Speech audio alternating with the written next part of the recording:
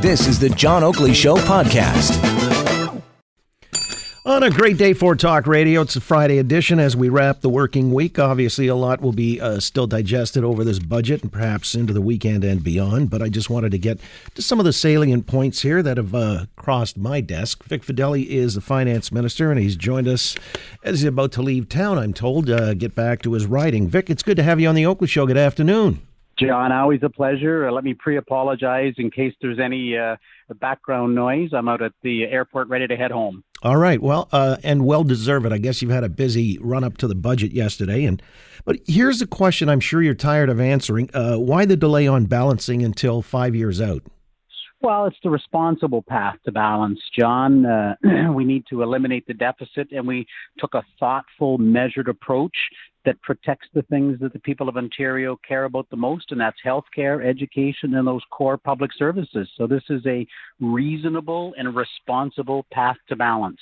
Well, could you conceivably balance sooner?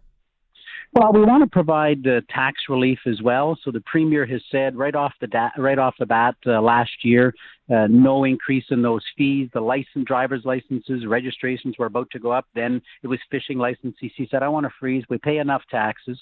We stopped all the liberal taxes that were scheduled to come in, hundreds of millions in January 1. We stopped those. So we're going to be providing, through lowering taxes and our care credit, the new child care credit, we're going to be providing billions of dollars of tax relief for families over that time because families need relief now. Yep. You know, it's interesting because previous finance ministers, I'm thinking of Mr. Sousa specifically, he always mentioned that the deficit wasn't that important. It was the debt to GDP ratio. We're at about, 40% now? Where do you foresee that one going? Well, it's going to be stabilized in and around that area. And here's something that we're doing in a major change from what the Liberals did. After the end of March, when there was money left over in budgets, they literally went on a spending spree in April and allowed all of the year-end money to be spent. We put a legal stop to that. And so now every penny that's left in the reserves, the contingency funds, and unspent money from each ministry is automatically now put into paying down the debt. So that's the debt part of the debt to GDP. That's the side we can control. So that's going to come in the new legislation, and we hope we get support from the opposition on that debt reduction plan. So does that cover contingencies for any downturns, something unforeseeable in the economy? Yeah, we've taken the economists' forecasts over the next few years, and they're very conservative forecasts. And even then, we've put even more prudence into them. So we've got money in reserves. We've got $1 billion each of the next 3 in reserve. $1.3 billion year 4, $1.6 billion in year 5. That's never been done. That's very prudent because there are risks out there today. And so we also have prudence built into our contingency funds. Again, with Finance Minister Vic Fedeli on the budget now, it seems to a lot of us that this was very populist-oriented. What are you signaling there? A lot of people would say, well, this is minor league stuff, no need to. In fact, your critics there in the legislature were pointing out that your priorities are sort of backwards on this. I don't know how you'd comment, but the signaling to people that there's a certain amount of populism, like the availability of booze in bars and restaurants and even at golf courses by 9 a.m. Happy hour advertising is permissible and so on and so forth. What's the significance of that, if any?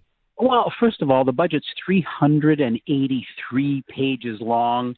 It's focusing primarily on healthcare and education. The critics, of course, like to jump at one little page here or an item there. We had 33,000 responses to our consumer choice consultation that we did. And that's basically where we've come up with those. We want more choice and more convenience, and so we've allowed for that. But those are very small pieces of the budget compared to the health major investments in health and education. But I've heard some people cast it in a positive light, saying finally a government that's willing to treat Ontarians like adults. Yeah, we are. We're ready to do that. We're treating adults like adults. Of course, with safe and responsible consumption remaining a top priority, though. What about this story today? The Federal Carbon Tax Transparency Act fines up to $10,000 if you're not posting the posters at gas pumps. What is the thinking behind that? It sounds pretty stringent. 10,000, the max fine. We have made it mandatory that at the pumps, so that families know the true cost of the carbon tax cash grab. People in Ontario deserve to know just how much this carbon tax is actually costing them. So we are making it mandatory at the pumps. Yeah. On the gas tax itself, Mayor Tory's on record saying he's grossly disappointed because he feels that they got short shrift here in the city of Toronto. It had been promised under the Win Liberals, and you've discontinued that. What's the thinking? Wow, the Win Liberals never had any intention of going through with that. They certainly didn't have the money to go through with that. Our government has made a commitment to the people of Ontario that we'd build transit, and that's what we're doing. We said we'd get them moving, and that's exactly what we're doing in this budget. Largest single investment in transit, $11.2 billion out of a $28.5 billion total cost. So when he says they're going to come up short $1.1 billion as far as that gas tax allotment is concerned, you're saying it's superseded now by the investment in transit in Toronto? Look, we are making a massive investment in transit for the people of Toronto and throughout Ontario. Our government has invested $364 million in gas tax revenue to 107 municipalities.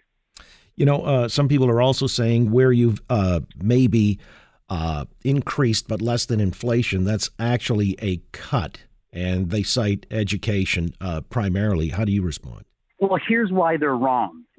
We are transforming government. We are reinventing government. If you didn't do anything and you kept going down the same path, then you know what you can expect. But we're modernizing government and we're digitizing. So let me explain what that means. And so that's where these savings come from. Premier Ford said we're going to find 4 cents on every dollar. And in fact, our ministries are now finding almost 8 cents on every dollar. Here's a little example of what we mean by that. So Service Ontario, you can, when this bill is passed, if this bill is passed, you will be able to go online and renew your driver's license, your vehicle registration, and your health card. That's going to save that ministry, just that one issue, $33.5 million. So, of course, their budget will be reflective of that. So take that through health, take that through education, and that's exactly because we're modernizing and transforming. In education, by the way, we are spending $1 billion more over 3 years, $13 billion over 10 years in upgrades. That's including $1.4 billion this year alone. $1 billion for 30,000 childcare centers at schools. Hospitals, the same thing.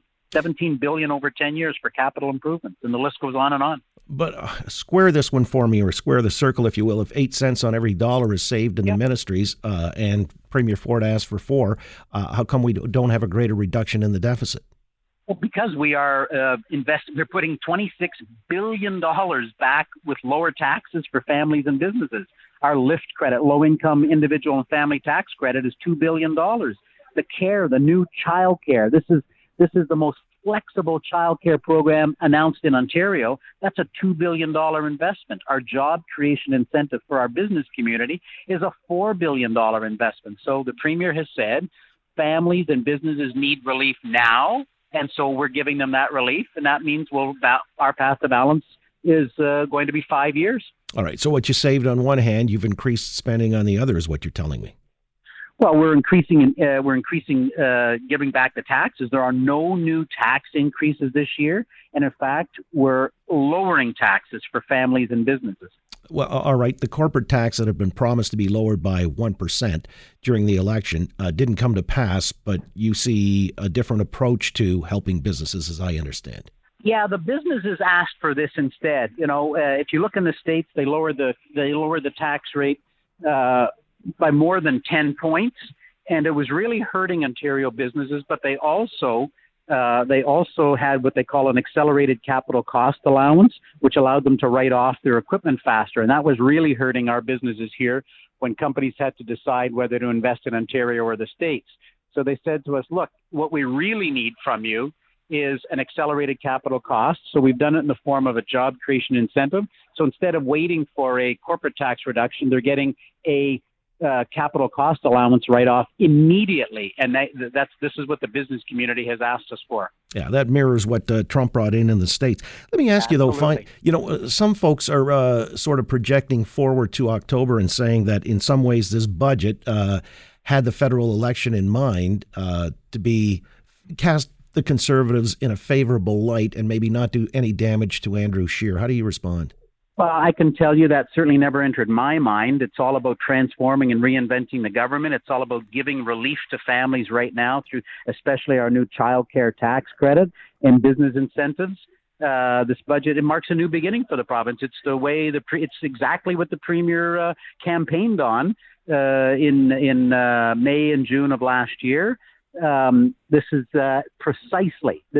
every single one of our promises in that campaign is reflected in this path to balance. Well, I've got to hold you there because I'm hearing a lot of blowback on that particular promise of slaying the deficit dragon. He did campaign on that, and I guess people anticipated a timeline sooner than 5 years, though. Well, we have done something the Liberals never did before. We have actually listed the entire path to balance line by line over the course of the year so everybody can see how it's being reduced. All right. Well, I'll let you go on that note. I know you've said a lot about it in the last 24 hours or so. Appreciate your time. Safe travels to the Bay, and look forward to talking down the road. Anytime, John. Thank you kindly. You got it. Vic Fedeli, Finance Minister here in Ontario. Well, some of the populist stuff is really interesting to me because, again, that idea of treating Ontarians like adults is kind of refreshing. May seem like it's small beer, but therein lies the whole issue. You'll get your beer at 9 a.m. And whereas before, there were some of the old timers can tell you there were neighborhoods in Toronto, Swansea, given one of them. And I know, Mary, you're from that part of town. This was a dry area up until, I believe, the 70s or even the early 80s. Couldn't get a drink in Swansea. And so now, we finally come around to 9 a.m. You'll be able to get, and, picnics and things like that. Certain parks will allow for containers, and just seems to make sense to me. I don't think anybody's going to abuse it, just as all the fear-mongering over legalized marijuana, that people would be smoking wildly in the streets. There'd be bacchanalia breaking out in every neighbor. It's, done pretty responsibly. I haven't seen any indication personally of anybody being profligate in that regard. Now, what's interesting is Councillor Michael Cole, on this matter of gun violence, wants to see the licenses revoked of any establishment where there's violence that's been involved or guns found on the premises. Thanks for listening to the John Oakley Show podcast. Be sure to rate, review, and subscribe for free at Apple Podcasts, Google Podcasts, and anywhere else you get your on-demand audio.